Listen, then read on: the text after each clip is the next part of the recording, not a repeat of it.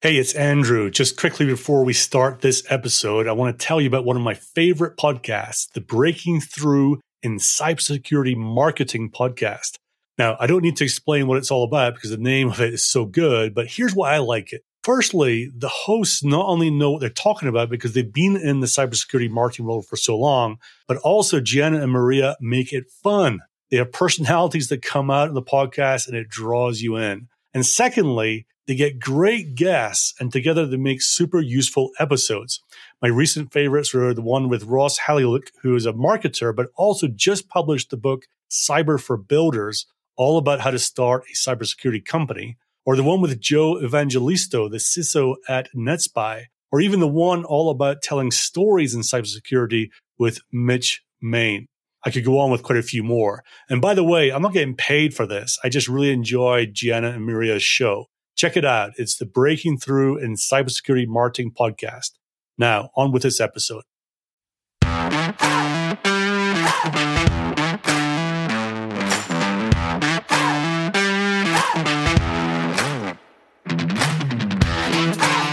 Welcome to the Sales Bluebird podcast, where we help cybersecurity companies grow sales faster.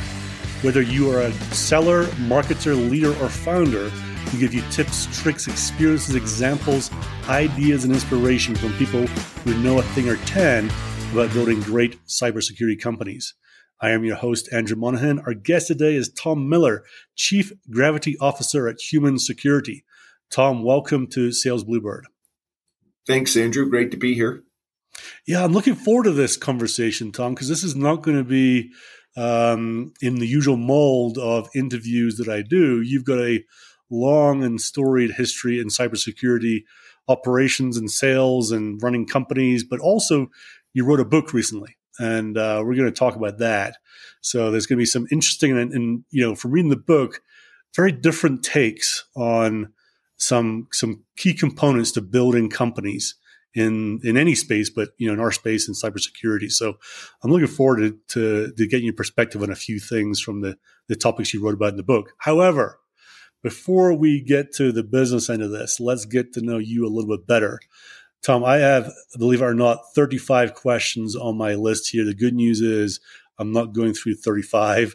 I'm going to ask you to randomly pick three numbers between 1 and 35, and I'll read out the question it corresponds to.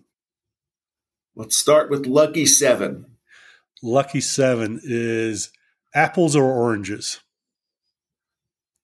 Apples. Any particular reason?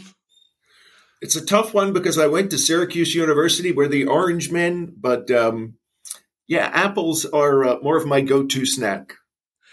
Same for me, but when I was growing up, when I was a little kid, probably 7 years old, one side of my family and the grandparents, they had a apple tree in their backyard. And because I was the smallest kid in all the cousins, I was the one that got sent up the tree to shake the branches and let all the apples fall down. So I could have a love-hate relationship with apples. Well, apples go with, other tasty items, so apples and peanut butter or cheese. It's a little more versatile. True. It's got more gravity. Next number. Let's double it up. 14. 14. One song that you could listen to for the rest of your life. Pink Floyd, Money. Oh, okay. Any particular reason for Money? Mostly, I think the song speaks to what was true 10,000 years ago and is probably going to be true 10,000 years from now. Yeah, timeless kind of elements to it, right? For a long time, I wasn't really into Pink Floyd. A couple of years ago, I got really into it, and then I dropped off. And actually, just a couple of weeks ago, somewhere on my YouTube feed, it popped, Comfortably Numb from Pompeii or whatever, and I'm back into the Pink Floyd kind of. Well, I was at a Roger Waters concert about 4 weeks ago. So really, where about? I'm still plugged in. Where about? Oh, it was great. It was great. And where was the concert? At Madison Square Garden. Gosh. It was delayed for 2 years because of COVID, but okay. Yeah. All right. Last number between 1 and 35. Let's go with 30. Favorite season? Favorite season, summer. Don't like the cold. But where do you live right now? I live in New Jersey, and my wife loves the fall and the winter. And for me, I'd sit in Las Vegas or Phoenix or 115 is right up my alley. So I just I'm ready to give up on New York, New Jersey winters. Yeah, I bet. I live in Colorado, so winters in Colorado are not as bad as people think, but it does obviously get cold. But I was born and grew up in Scotland, so I don't do the 115 degree heat all that well, and I certainly don't do humidity at that level very, very well at all. Well, I love Colorado, and I ski.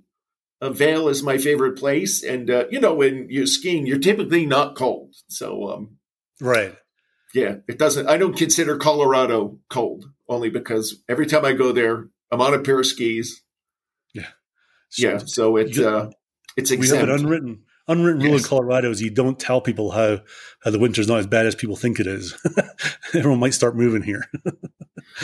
And actually, I'm recording this. I'm actually up in Breckenridge right now, away for a few days. Sometimes I pop up here I'm doing some deep work on things. I'll come up and get focused for longer days than I do or able to at home anyway. So that's where I'm recording this from. It's a beautiful blue sky day here in Breck, which is nice. Let me ask you what might seem like a weird question, Tom. What is a kabuki dancer? Well, a kabuki dancer is in contrast to the book I wrote, which is Call Your Shots. If you're not a shot caller, sort of by default, you're a kabuki dancer. Now, the basic definition of a kabuki dancer can be framed by sort of a saying that seemed rather appropriate to me as I thought a lot about how companies get off track. And the saying is that the road to hell is paved with good intentions. And mostly what kabuki dancers are very well-intentioned, smart people who unfortunately have been either taught or learned or tricked in some sense into believing that certain things that qualify as causal when we think about these relationships between our behaviors, activities, and strategies, and whether or not we get rewarded from them. The belief systems that exist are either mostly incomplete. I don't know that any of them are completely broken, but it's in their incompleteness that these good-intentioned people get way off track. But unless there's some sort of roadmap back to the right track, generally there's kind of the inertia of the status quo kicks in, and they keep performing in ways that nearly in many cases doom them. But then they develop a belief system that actually many people have high conviction around, but it doesn't help you win. And that's honestly, the thesis of my book was based on the idea. I thought, wow, Andrew, it just seemed backwards to me that winning is so rare that when you achieve it, they call you a unicorn. And failure is the norm. And we just accept that that's the paradigm we all have to live by. And as someone like you and all the other sales and marketing and go-to-market, it's everyone in business, but I'm cut from the cloth of the go-to-market people, and they're so intrepid and hardworking, and I admire them so much. And I just I've experienced both ends of the spectrum between high levels of success and sort of abject levels of what the hell actually happened. Like, why didn't all of this energy, activity, behavior, resource investment, why didn't it get rewarded? And then as the person generally in the hot seat, having to explain this to teams of people, investors, boards, CEOs, and C-level executives, it became too painful to bear. And that's when I embarked on the journey to try to crack the code and answer the question about what separates the unicorns from everyone else. And ultimately, that's what my book is about. And that information and your experiences are built up over the last 20 years. If I look at your LinkedIn profile, you're president at Trend Micro for quite a while. You're the head of sales at Zscaler in the early teens, SVP sales at Malwarebytes, CRO at Emailage, and now you're the chief gravity officer at Human Security. So let's lead into some of the concepts in the book by asking you, what the heck is a chief gravity officer? Well, I get that question a lot. I think I'm the only one in the world. I'm sure you're the only one in the world.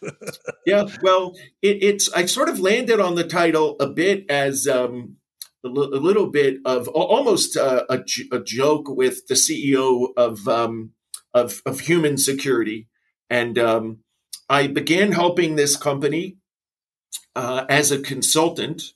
I was at some level, trying to wind down, maybe consult and do a little bit of board work and focus on trying to help companies with the frameworks outlined in the book. I was very tempted by the amount of gravity this company can create. And so I agreed to join as an operator. And in one of the conditions, and again, it was almost jokingly, that I could be the chief gravity officer. But the CEO really leaned into our framework and he said, "I love it. Let's do it." Now, one of the principal realities, and this will answer the gravity question, but one of the principal realities is in our understanding of the relationship from the full spectrum of innovation to cash. At the very beginning of the understanding of that relationship is a kind of a pretty simple concept. Like, what's the value of our innovation in the first place? And I don't mean how well is it packaged and how many salespeople we have. I just mean stuck in a basement, someone or some group of people innovated something that innately could be perceived of either low or high value. And that simple idea is something we can all easily grasp. What tool did we build? What job are we trying to get customers, help customers get done? And then how powerful is the tool we built? And there was no real way to quantify that. We might imagine, based on the quality of the tool, the size of the market, that the reward for that innovation could be of a certain size.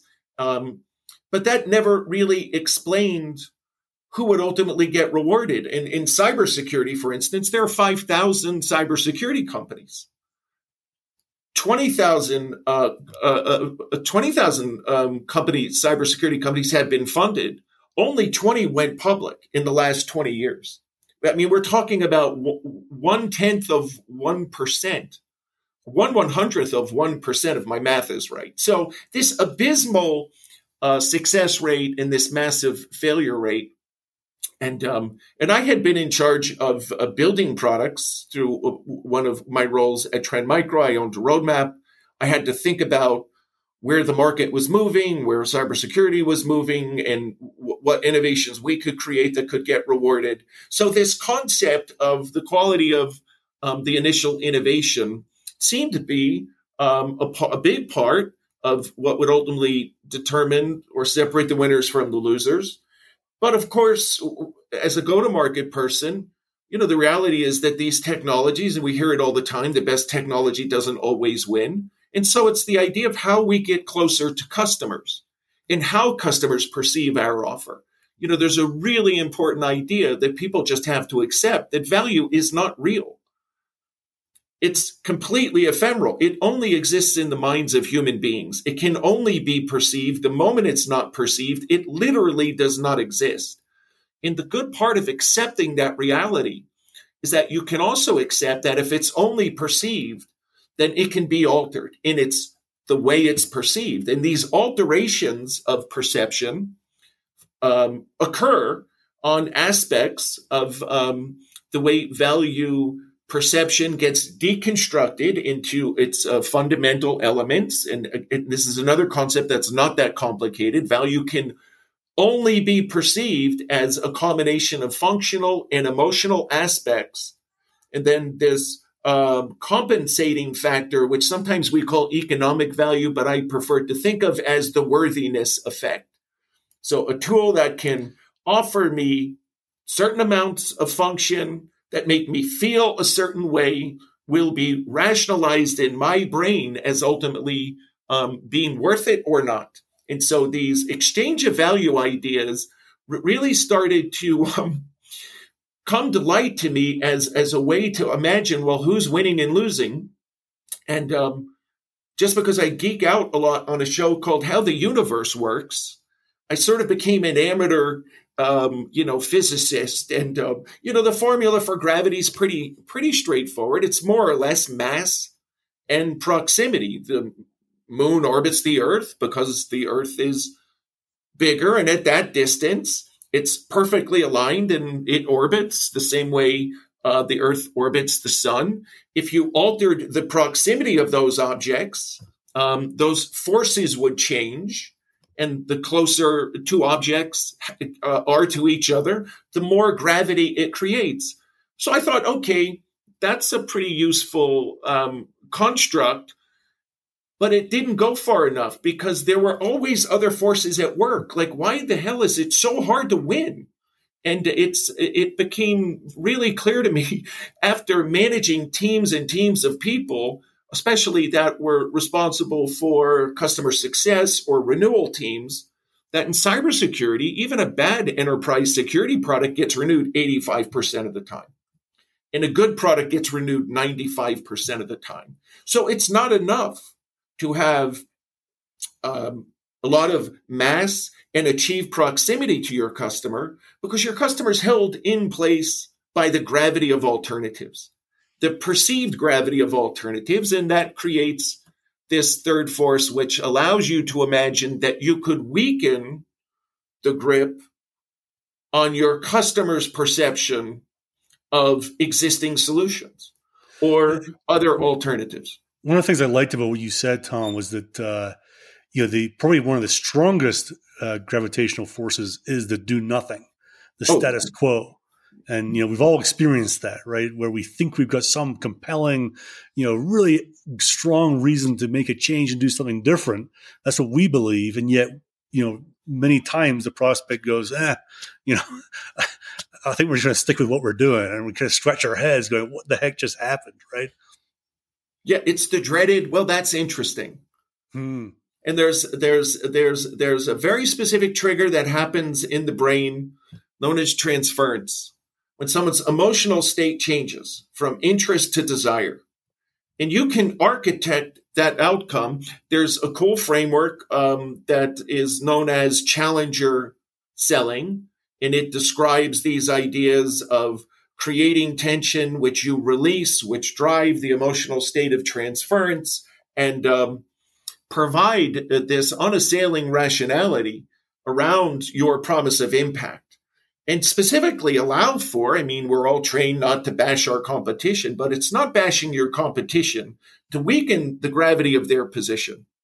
In a unit of, and I call this third form of gravity anti-gravity, and a unit of anti-gravity is just as powerful as a unit of positive gravity. But think about how much time and energy go into developing a product. Any technology product in cybersecurity is at least 2 years of development time, another year of product market fit testing in the market. And, a company could easily be $50 or $100 million in to the launch or release of a significant new product based on a certain innovation. And you compare the cost of that $50 or $100 million innovation, you think about the gravity it creates because of how much mass went into it. But then to imagine that your customer seems apathetic to it, and instead of, spending another $50 million to try to alter, the quality of the product for virtually at virtually no cost or little cost, if we concentrate on understanding the job the customer is trying to get done, the outcomes they value, in ways in which the uniqueness of your tool, which I refer to as the inner core, this is where most perceived value lives, is in this idea of what makes your offer unique. By positioning your product correctly and using some effective anti-gravity to weaken the gravity of alternatives many times, and this has been my experience in putting my framework into practice, many times I can jumpstart or turbocharge the effectiveness of a go-to-market strategy, a sales team, and turn something that's, kind of low growth into, 2x, 3x kinds of outcomes without altering the product at all. Let's talk about something that you mentioned a bit ago that they tweaked my thought process. Usually when we in the sales and marketing world think about value, the thing that we go to is, business value, economic value in your parlance in the book, right? And what stood out to me was that you also talked, though, about how important it was to understand functional value and also emotional value. What are functional and emotional value in the context of building a cybersecurity product for someone? Yeah, it's a great question. Your promise of the first key to the answer. And again, this was I just felt I had to write my own book to get the answers I couldn't find anywhere else. Because the key to unlocking perceived value is to first understand that the preponderance of it will come from this thing I call the inner core. I write a little story about Tiger Woods, and it was Tiger Woods as a thought exercise.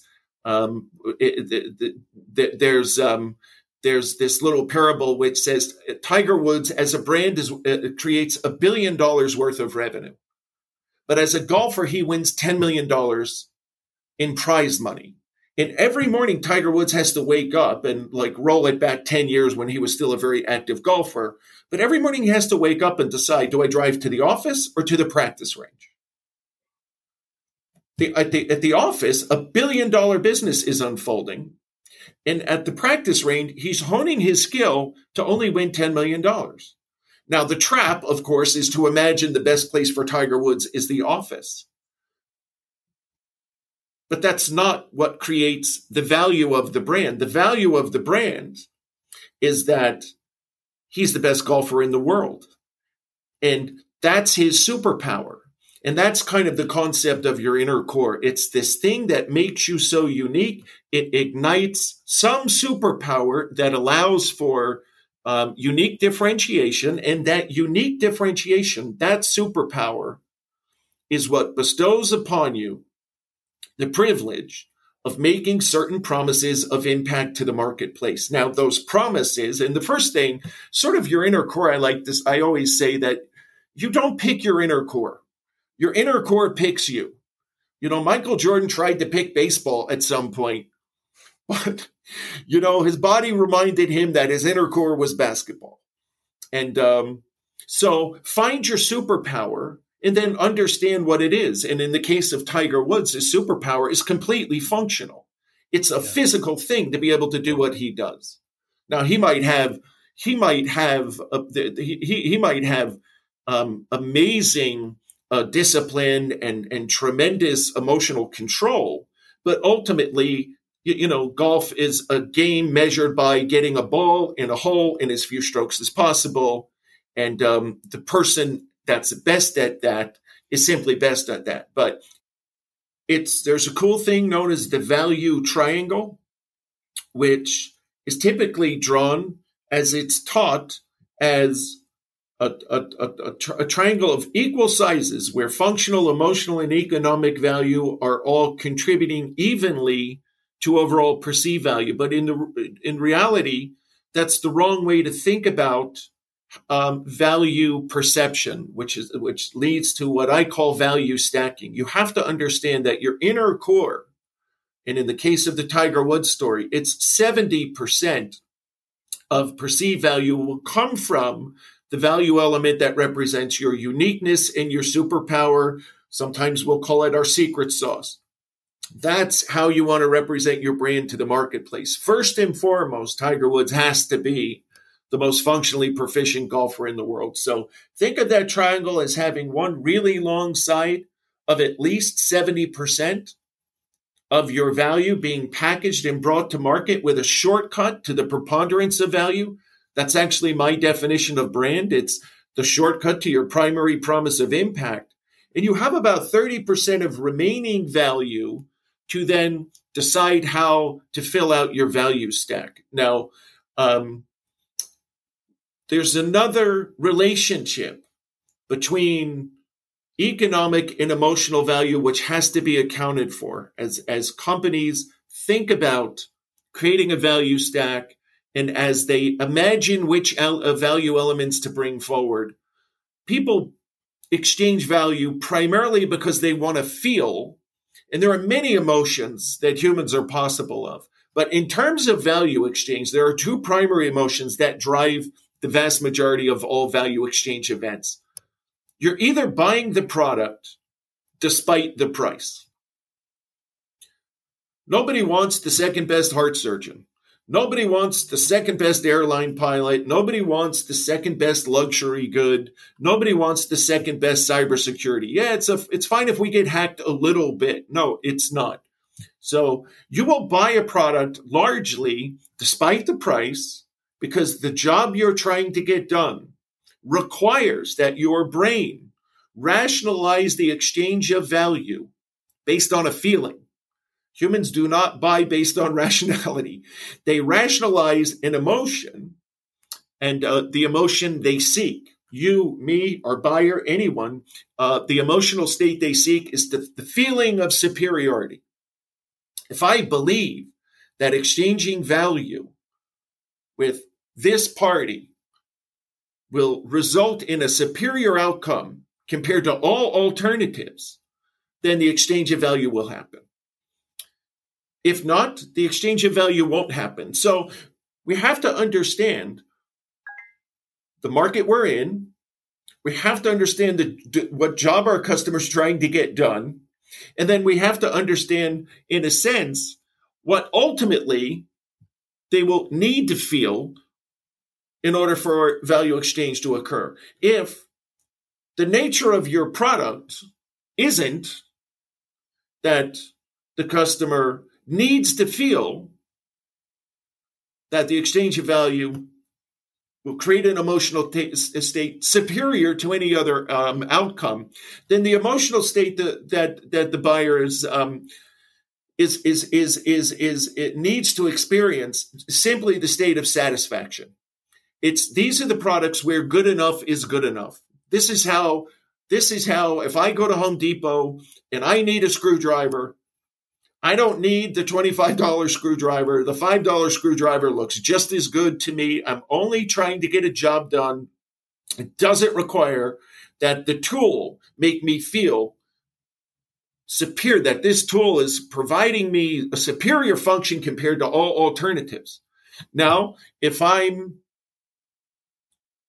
and you live in Colorado, if I need to roll down the slopes of Breckenridge at high speed, well, I want the best tool under my feet, and I'm going to look for something that's very high performance, despite the price, and I will want to feel like, in that case, this pair of skis will perform better than any possible alternatives. And so the relationship between functional and emotional value is first, what's my inner core?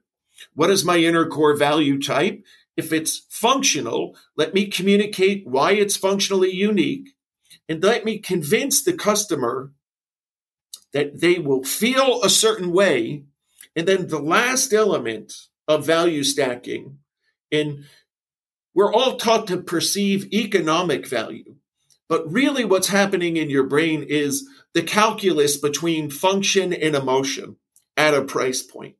And largely, if there's two pairs of skis and one costs $500 and one costs $1,000, your brain starts imagining, is the $1,000, is the $500 of extra performance is it worth it? And guess what? It's not, except in the way it makes you feel. And if it makes you feel that much more confident, if it makes you enjoy your day that much more, then $500 is a small price to pay to achieve that feeling. And that's the idea, that functional value will be evaluated for its rational elements, but you will ultimately conclude worthiness based on this feeling. And there are really only two feelings you ever have to account for. Does the buyer need to feel emotionally superior, or is good enough truly good enough? And in one case, you're buying the product despite the price. In the other case, you're buying the product because of the price. And once you understand that that basic brain hack is available to all of us, it becomes significantly easier to take whatever your innovation was. And again, in terms of gravity, this thing that has mass, how do we position it in the mind of the buyer for its maximum value? And that's the whole relationship between value, value type, and value stacking. That's how that works. So let's bring in cybersecurity then to that concept. So as you say, there's 3,000 to 5,000 companies out there right now. How many rocket ships are truly rocket ships right now? I don't know, less than 50. I don't know, less than 20 of those 3,000 to 5,000 are really truly on the trajectory. There's a lot of rocket ships, despite what people say, they're sitting on the launch pad, still trying to find the right ability to take off. Right? How much of that is because? Do you think because people don't understand that, they believe that they have the best thing in the market, but don't understand that actually very few people care about that? There seems to be a mismatch sometimes, right? Am I picking up on this right? You are, and here's the trap that in cyber, the world does not need 5,000 cybersecurity companies. It's cool that there's funding and venture capital, and it's a constantly renewed industry because of the criminal element and the hackers, driving innovation, whether we like it or not. But there's a thesis through a framework known as jobs to be done theory. And the thesis is pretty simple. Products are tools to help customers get jobs done. And so what's at the highest level, what's the job of the cybersecurity professional? To minimize the likelihood of a severely negative cybersecurity event impacting my business. Now, that falls into a broad taxonomy capable of birthing 5,000 companies, all delivering thousands, tens of thousands of promises of impact, all pretty much saying the same thing: buy my product or die. Okay, so how do you cut through the noise? And what separates the winners from the losers? Now, within that question is a basic reality.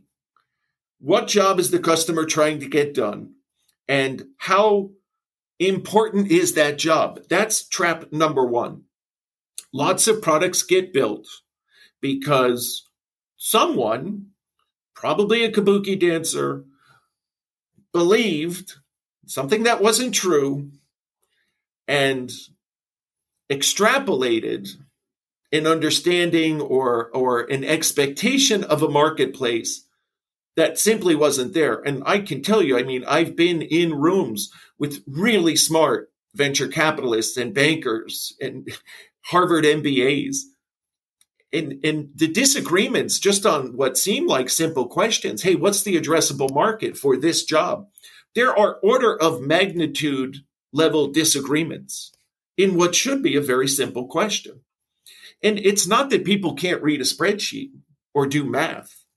It's simply that our perception of how important a job is to get done varies wildly, creating wildly different expectations of whether or not a tool to help get that job done will ultimately result in a reward. So to that point then, there's lots of things that are broken, right, are not working great inside an IT or cybersecurity organization. The real question is it worth fixing them? Right? Is the effort to fix this thing actually worth it compared to the other 350 things that could be fixed as well? Is that kind of where you're going? That's the idea. So, and you can score these things. It's a very difficult science to apply, but the science exists to score importance.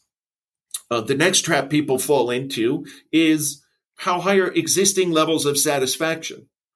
Like just because we have a tool doesn't mean the market hasn't already been significantly either well served, or in the case of cybersecurity, with 5,000 companies all chasing the same budget, the markets are generally massively overserved. And when you start creating the sort of neutralizing effect between levels of importance and levels of existing satisfaction, they kind of cancel each other out. It's sort of the positive gravity created by the mass of your innovation, but it's offset by the negative gravity of existing alternatives. Yeah. But it's so tempting to believe that the market will choose you, but you can't cheat gravity. It doesn't care what you think. And then, once you start comparing these ideas of satisfaction and importance, the last trap that people fall into is the trap of pervasiveness. Meaning, hey, look, we all get tempted when our best customer says, wow, if you could build this, I'd buy it. And we start extrapolating the idea, well, if they need it, the next company in the next industry in the next vertical, and people, tend to get drunk on the idea that the job is far more pervasively needed than we ultimately find out that the reality is that it isn't. And so the companies that go far, they have a lot of mass. They achieve proximity to their customer with a value proposition that's effectively stacked. They're revealing the preponderance of their value in ways that are precise and concise. They lower the cost of customer thinking as they think about building their brand. I love CrowdStrike's promise of impact. We stop breaches. It doesn't get much simpler than that, right? 3 words, we stop breaches.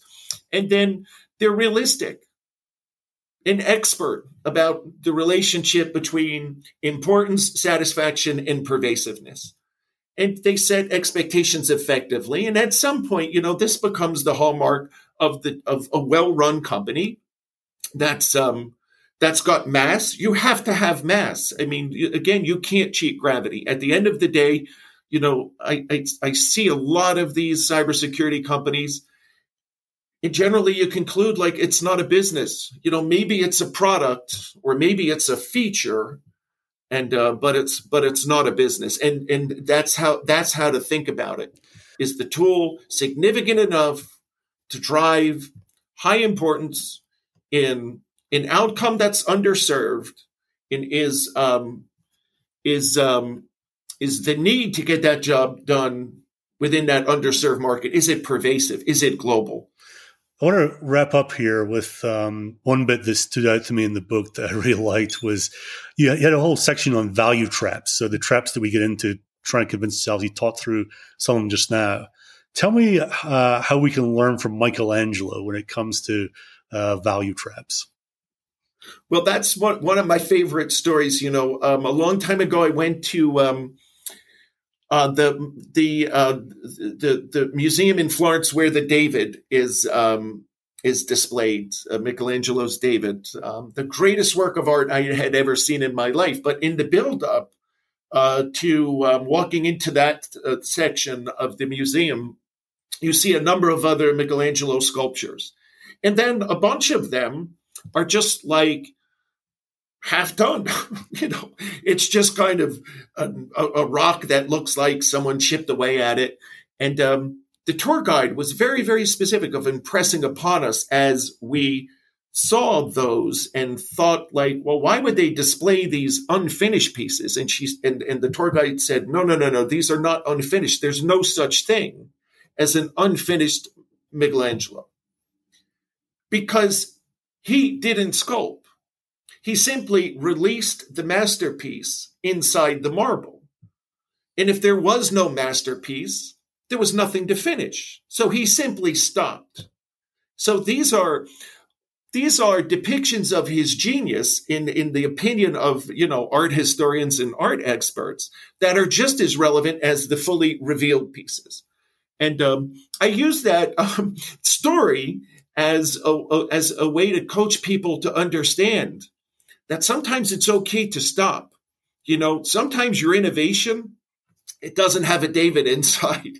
There's no masterpiece. And it's kind of just a rock.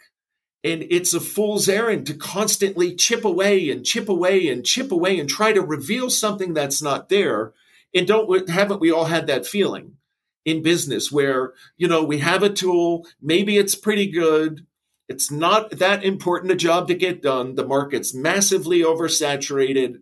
And we think that by incessantly pounding away at the market, by this constant chipping away, that we will ultimately get rewarded. It seems like it's a natural human impulse to believe that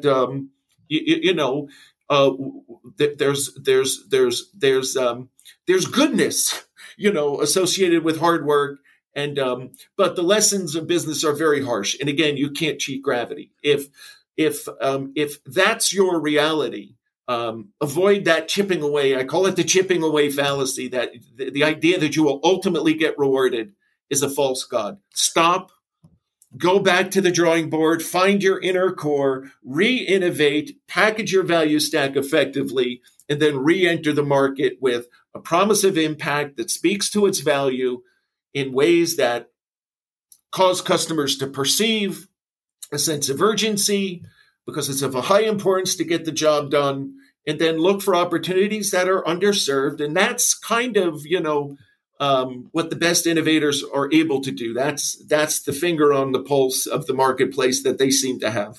That really hit home with me, that this whole idea, Tom, because, as you know, in many markets, not just cybersecurity, the symptom of this is the sales team that gets turned over every 12 to 18 months. Right? It seems like the sales team is the one that's supposed to uncover the David. If only you sold faster, more, harder, told them more stuff, the David would suddenly appear from the go-to-market that we're building. And then when you don't unveil the David, you get fired, let go, let's bring in some new people who know what they're doing. And they keep doing the same thing. And then they get fired. And it's just like never ending, really, really good sales leaders and sales teams trying to do the right thing. But at the end of the day, they're just not going to uncover the David under the stone, under the rock.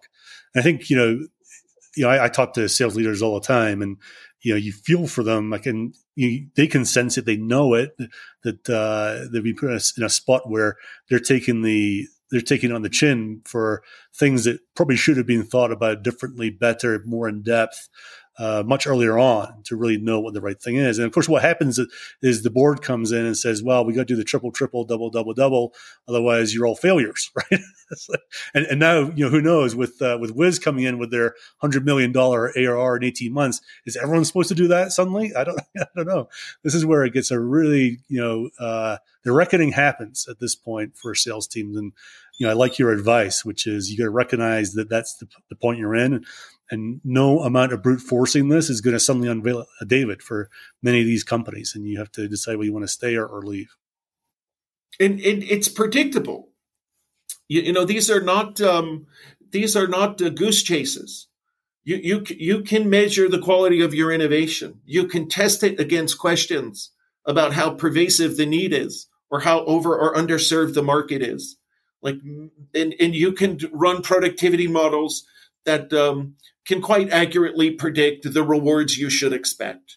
But most companies simply don't have an understanding of what the ultimate state looks like. So you're removing the variables about whether you've not found your inner core, you've not effectively stacked your value, you've not revealed your value for its maximum extent. And when you're making those mistakes along the way, of course, it feels like, well, maybe the next person will figure it out. Maybe the next person will crack the code. And so a lot of success gets built on the corpses of hundreds of dead sales and marketing people along the way, And, it's, I think, a very unfortunate part. One of the reasons I wrote the book was to reduce the pain and suffering for go-to-market people, because we're the layer that's expendable. As companies,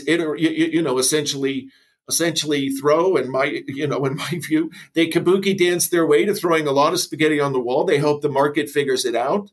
And then, there's, I think, some of these broken ideas like fail fast. How about just let's not fail? Like, I prefer that one. Let's do it right the first time. And truthfully, Andrew, it's just not that hard.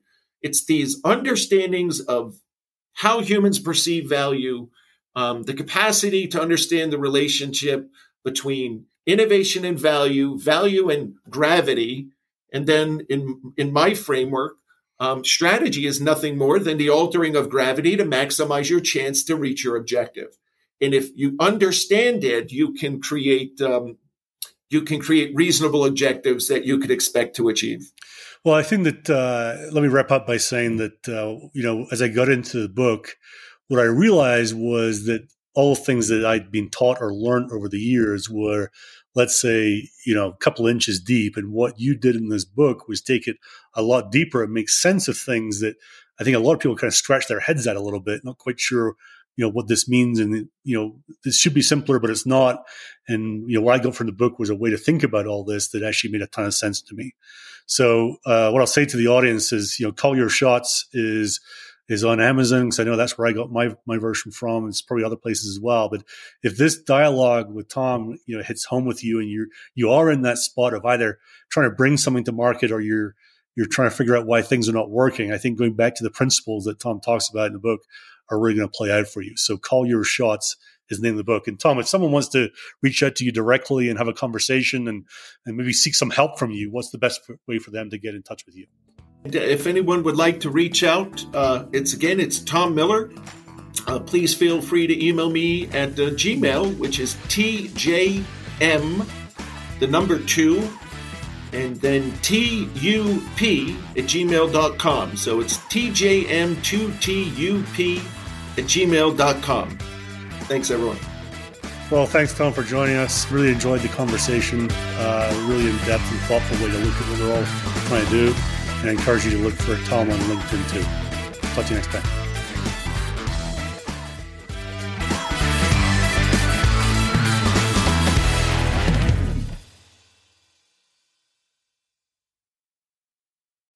It would mean a lot to me and to the continued growth of the show if you could help get the word out. So how do you do that easily? There are 2 ways. Firstly, just simply send a link to a friend. Send a link to the show, to this episode. You can email it, text it, Slack it, whatever works for you and is easy for you. The second way is to leave a super quick rating. And sometimes that can seem complicated, so I've made it as easy for you as I can. You simply have to go to ratethispodcast.com/cyber. That's ratethispodcast.com/cyber, and explains exactly how to do it. Either of these ways will take you less than 30 seconds to do, and it will mean the world to me. So thank you.